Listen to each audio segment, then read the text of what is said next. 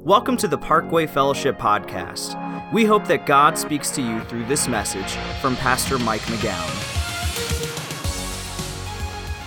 Welcome to week 2 of our message series called Family Feuds. I love this series. I'm very excited about this series. And, last week I shared how on my side of the family, that there's, simply a lot of addictive behavior.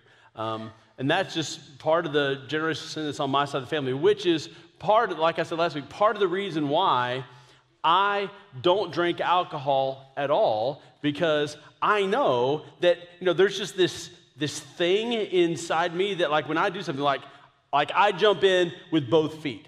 And now, I'm not saying that, let me be clear, I'm not saying that drinking is a sin, okay? It's not. Now, the Bible's clear that getting drunk is a sin, but just social drinking is not a sin. But again, that's why I have chosen not to drink at all, because I know that because of the generational sin in my family and that tendency, that if I ever started, I might not be able to stop. And so I just stay away from it entirely. So anyway, a couple weeks ago, I was in the car with the kids, Ben and Libby, and we were talking about this series, that kind of thing, and I was sharing with them how that on my side of the family, that there's a lot of addictive behavior. And I was giving them examples of how that was true. Now, I'm not going to share any of those examples here, because I don't want to dishonor any member of my family, some of whom are no longer alive, many of whom have broken that cycle of addiction in their family. But I was talking about it with the kids because I wanted them to understand what is in our family so that they could know what they're up against, because these things are spiritually driven as much as anything. And so I wanted them to understand it so that they could be prepared to deal with it, because it's a part of our family. I mean, it just is.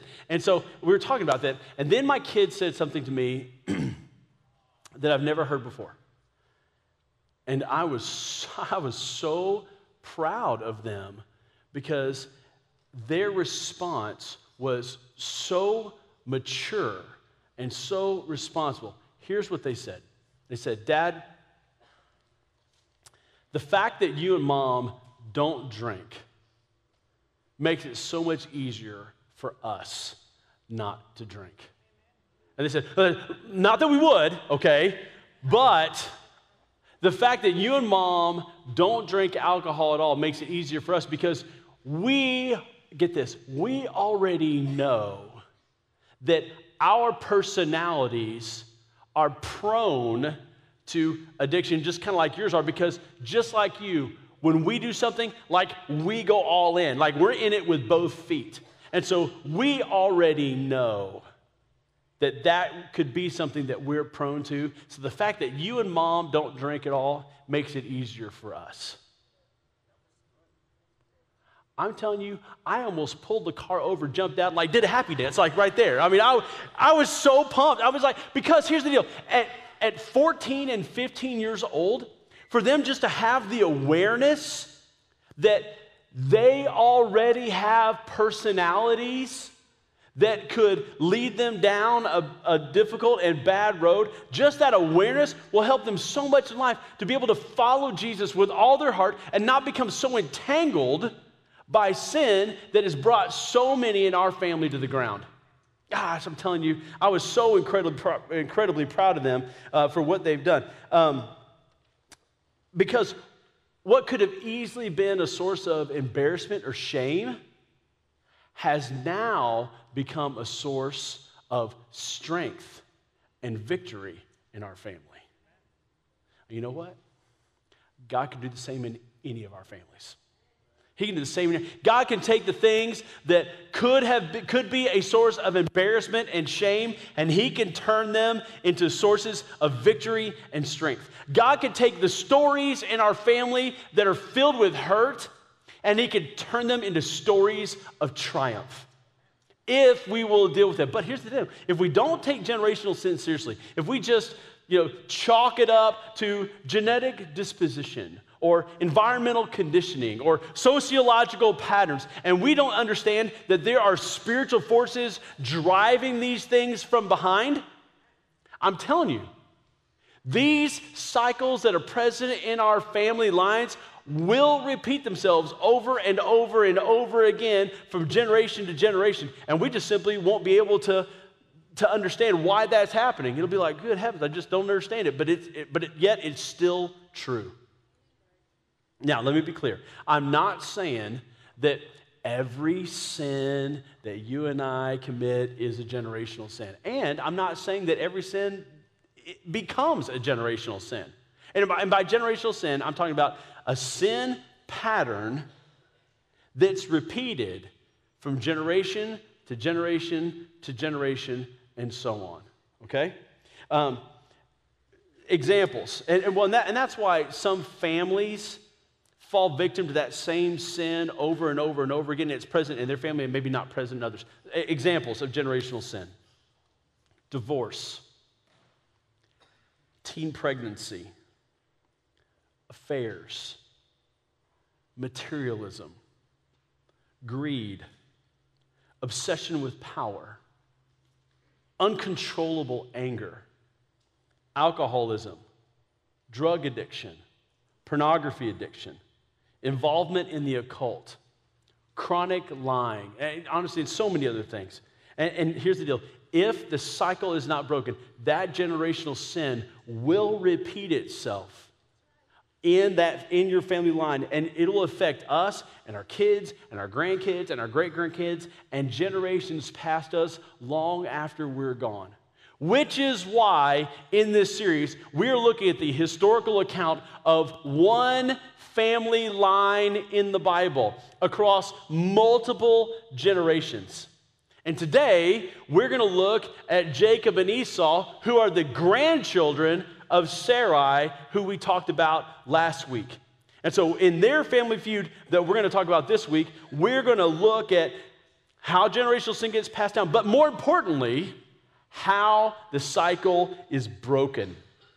And so let's look at this family feud. And if it's easier for you to follow along the verses by looking at the screens, so you don't have to keep flipping your paper back and forth, you certainly can do that. And you'll notice that we've already pre-filled in all of last week's part of the chart. So you can just focus on filling in this week's part of the chart if you'd like to, okay? So in this family feud, Sarai, her son Isaac, who's not listed up here, has married a lady named Rebekah. And Rebekah and Isaac are expecting twin sons who are going to be named Jacob and Esau. So let's look at how this family feud begins between Jacob and Esau. In Genesis 25, beginning of verse 24, here's what the Bible says. When the time came for her, that's Rebekah, again, who's married to Isaac, to give birth, there were twin boys in her womb. The boys grew up, and Esau became a skillful hunter, a man of the open country, while Jacob was a quiet man, staying among the tents. Isaac, who had a taste for wild game, loved Esau, but Rebekah loved Jacob. So get this. Already at this stage of the game, we see how the generational sin of favoritism comes into play. Because Jacob was loved by his mom more, and Esau was loved by his dad more. And so the generational sin of Sarai, who played favorites with her sons, gets passed down in their family. And so this generational sin of favoritism now goes to the grandkids. And you would think that Isaac, their dad, would have been especially focused on not playing favorites because he saw how detrimental it was in his family because his mom, Sarai, played favorites. But it doesn't happen. Because the cycle of generational sin wasn't broken, Isaac continues and passes that sin down to his sons because they play favorites. Okay? So, things continue to deteriorate because now jealousy and resentment come into play. Now, to understand how this happens, you have to understand the Jewish custom of a birthright, okay? The custom of the birthright just simply is this, is that the oldest son in a Jewish family was entitled to twice the inheritance of any other child, simply because of the order of his birth. And so that meant in this situation that the inheritance would have been split 3 ways, and Esau, the older son, would have gotten 2/3, and Jacob would have gotten 1/3 of the inheritance, which, by the way, makes Jacob jealous of his brother Esau. And so here is what happens as a result. Here's what Jacob does. In Genesis 25, the Bible says this: once when Jacob, that's the younger son, was cooking some stew, Esau came in from the open country, famished. He said to Jacob, "Quick, let me have some of that red stew. I am famished," which is why he was called Edom. Edom just simply means red. Jacob replied, "First, sell me your birthright," which, by the way, if he does, then Jacob's entitled to get 2/3 of the inheritance and not Esau. "Look, I'm about to die," Esau said, "so what good's a birthright to me?" But Jacob said, "Swear to me first." So he swore an oath to him, selling his birthright to Jacob. Then Jacob gave Esau some bread and some lentil stew. He ate and drank and then got up and left. So Esau despised his birthright.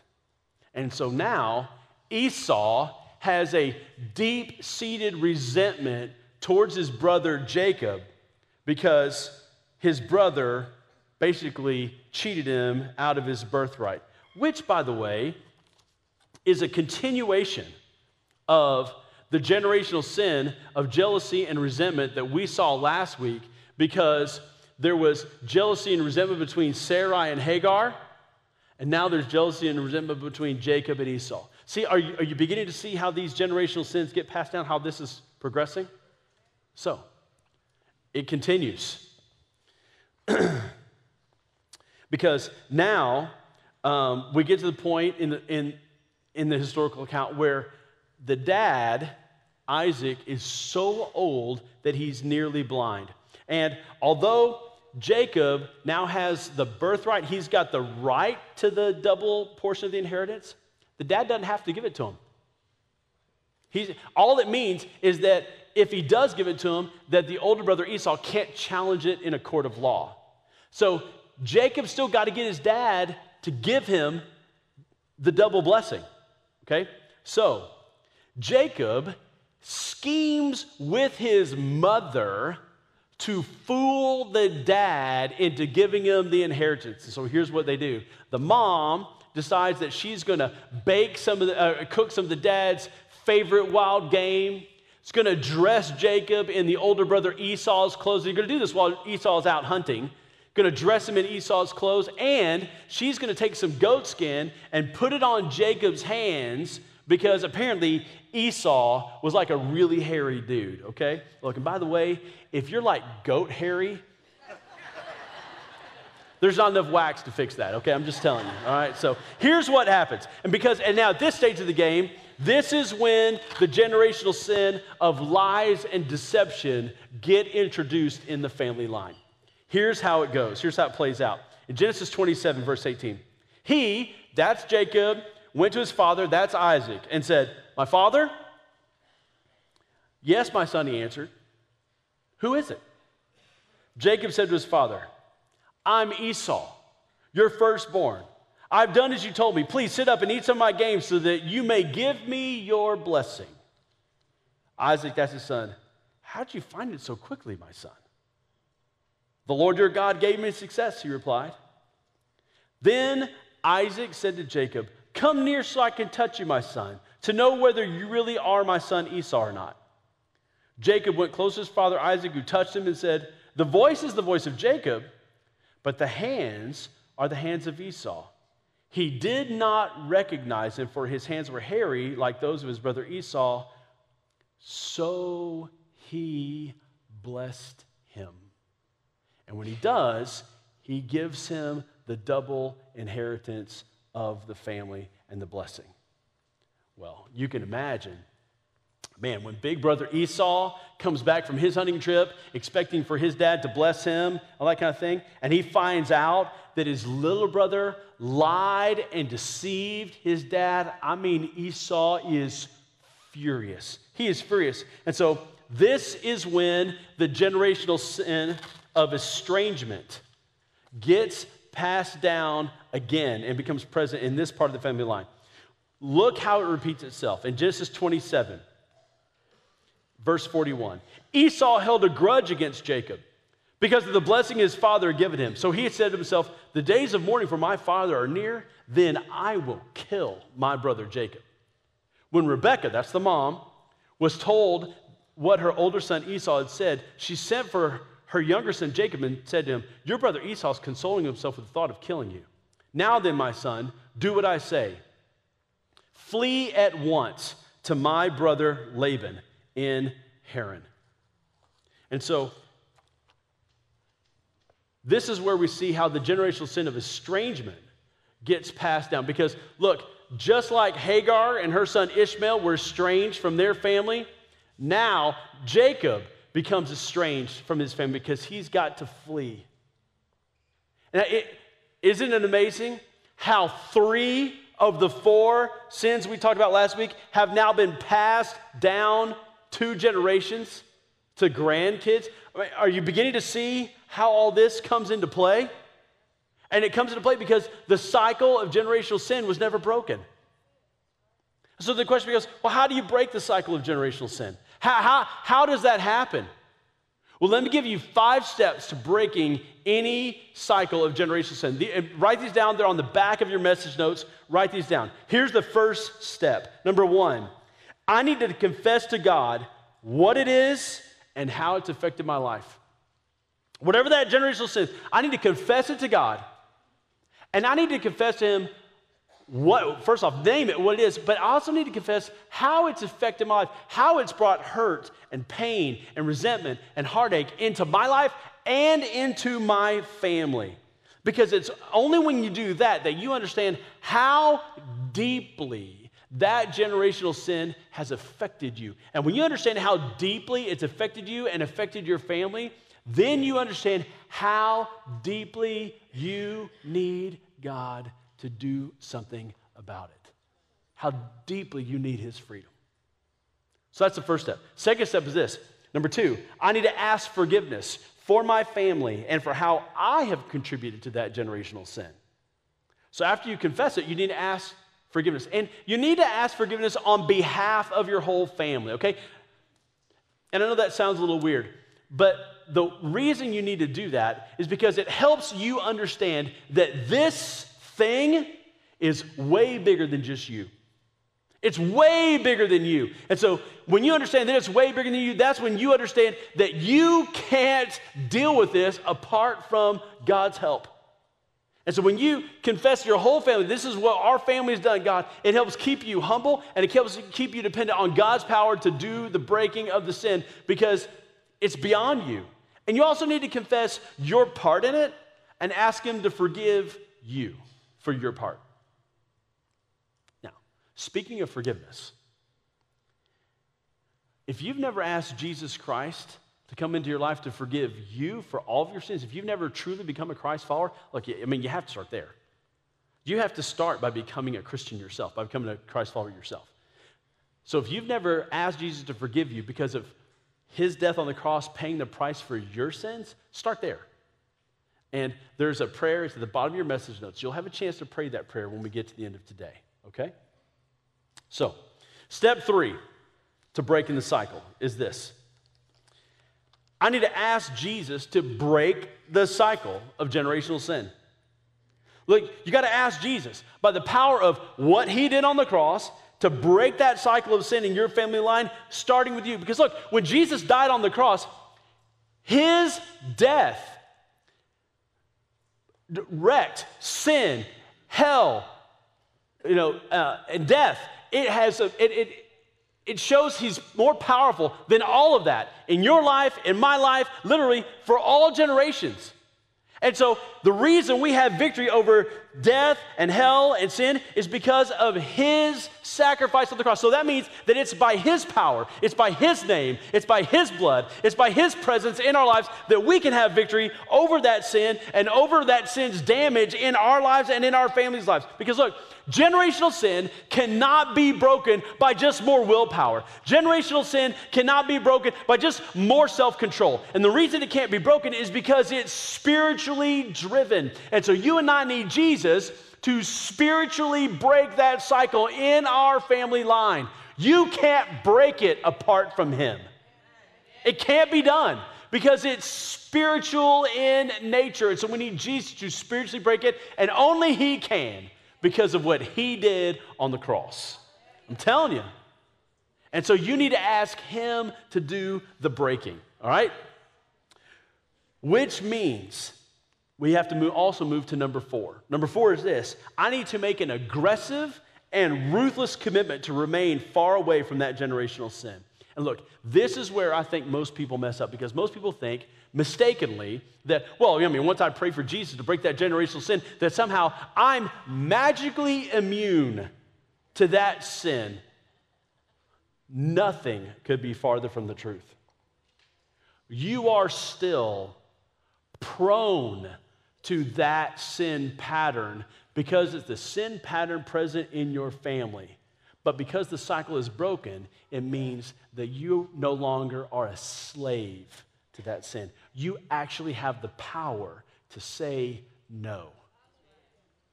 But you're still susceptible, which means that you have to make an aggressive and ruthless commitment to stay as far away from that generational sin as you possibly can. Look, for me, that's why I have made an aggressive and ruthless commitment to stay as far away as I can from anything that's addictive. Whether that's alcohol, or whether that's tobacco, or whether that's any kind of a drug, whether it's prescription or recreational, I stay as far away from all those things as I possibly can, because I know that I am susceptible, because I am prone to those sorts of addictive behaviors because of the generational sin cycle that's present on my side of the family. So I've made an aggressive and ruthless commitment just to not let it be a part of my life at all.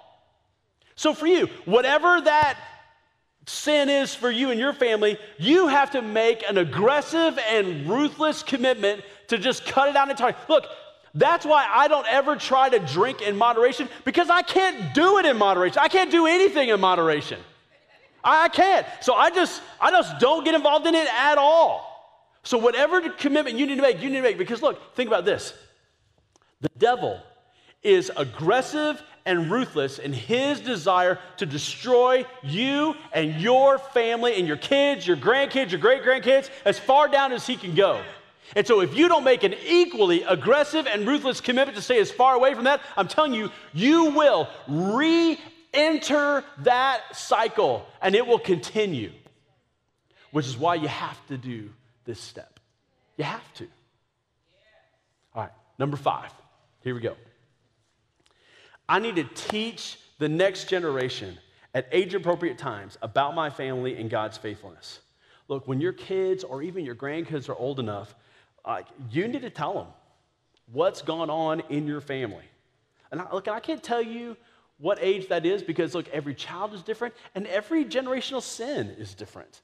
And so you just have to pray and discern, like, when is the age-appropriate time? Look, my kids are just now 14 and 15, and we are just now starting to tell them the stuff that's gone on in my side of the family. Now, a lot of it they already suspected. They just didn't know how far back it went. Okay, but now they do. But look, you can't teach your kids about breaking it, and you can't teach your grandkids about breaking it until you have broken it in you. Because only when you've broken it in you, then you can tell them what it takes to stay free. Because once you have broken it and you know the commitments it takes to stay free, then you can help them understand, hey, here's what you got to do in order to stay free. And you can have those open conversations. Look, don't let the embarrassment about what's in your past keep you from talking openly about it. Again, when it's age appropriate. Because look, your pride is worth sacrificing so your kids can be free. Your pride is worth sacrificing so your grandkids and your great-grandkids can be free from the pain and the hurt that you had to experience at some point in your life. And look, while you're doing this, when you're talking about it, don't glorify the sin. Glorify God's faithfulness. Don't glorify the trap that people have fallen into. Glorify God's power and his deliverance to keep you free and keep them free. So keep the focus on what it needs to be focused on, okay? So then the question becomes, okay, that's all the generational sin part, but how does God show his love to you and your family? How did God show his love to Jacob and Esau and their family? Well, he showed his love in the exact same way that he did to previous generations. He showed his love to them by helping them understand that they are not disqualified. Because remember, God's faithfulness lasts for generations. And so he basically tells Jacob and Esau, hey, you're not disqualified from me using you. God had told them that he would make them into great nations, which, by the way, he did. And even though they hadn't broken the cycle, God still shows his faithfulness to them by using them and telling them they are not disqualified. And you know what? You're not either.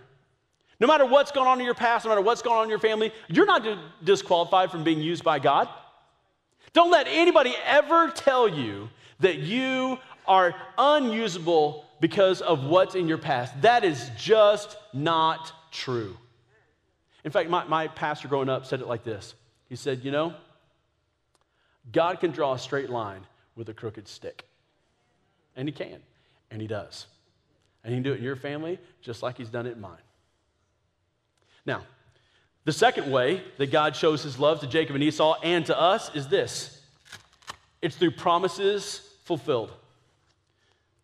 Promises fulfilled. Part of God's promise to their family is that he would use their family to bless future generations in the world. And that's exactly what he's done. In fact, God has used them to bless us today because today God has used their historical account to make us more aware of generational sin and how it works and how we can break that cycle. And in the very same way, God can use your family to bless other people. And maybe God's promises to you to use your family to bless other people might be that God might use your family generations from now or even starting now to bless who knows how many people in this world. Maybe God will use your family to be real kingdom builders in a local church, and so that your family could affect who knows how many other families. Maybe God would call members of your family to go into the ministry, and they would affect who knows how many generations moving forward. I'm telling you, God will show his love to you and your family by fulfilling his promises to you of what he's done and what he wants to do. Now, one last thought, and we're through.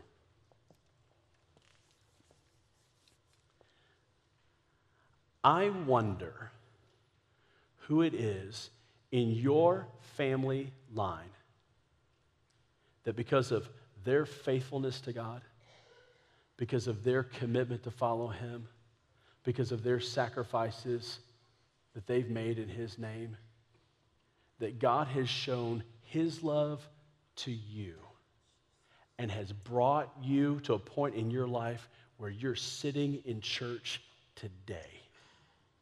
I wonder who it is in your family that was faithful and loved God with all their heart and served him as best they possibly could, that God has shown his love to you by bringing you to a point in your life where you're sitting in church today, learning and growing and ready to take the next step to follow him. I wonder who that was. And more than that, I wonder who it will be on down your family line that maybe generations from now, you might not even know their name, but they might be struggling in life, searching, and because of your faithfulness to our Heavenly Father, by making commitments today, that God might reach across generations and do something in their life to bring them back or to bring them to a place where they would choose to believe and follow, and God would do that extra thing because of your faithfulness to show your love to him and be committed to following him today with all of your heart. I wonder how many generations that would span. I mean, it's mind-blowing to think. But I'm telling you, God will, because he loves you and your family that much. So, bow your head, close your eyes, let me pray for you. Father, thank you. Thank you, Lord, for your faithfulness to us that spans generations. And I thank you for those in our past that were faithful to you, that maybe we're enjoying the blessings of that. And I pray for every family today that's willing to deal ruthlessly with generational sin, Lord, that you would help them to break it. And that today would be the first day of freedom for their family line. And that they would stay free. And that you would help all of us to continue to make those commitments that are ruthless, that are aggressive, so that we would never re-enter that cycle. And that stories of shame and pain will become stories of victory and strength and triumph in your name. And so I ask that today will be the first day of freedom for multiple families that would last for generations and generations and generations as we seek to glorify you. So thank you, Lord Jesus, that you break that cycle in our lives. And we ask you to continue to do it in us and through us. In your name we pray.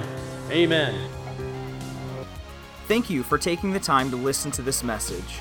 For more information about Parkway Fellowship, find us online at parkwayfellowship.com. You can also download our mobile app for access to the most recent messages, video content, and much more.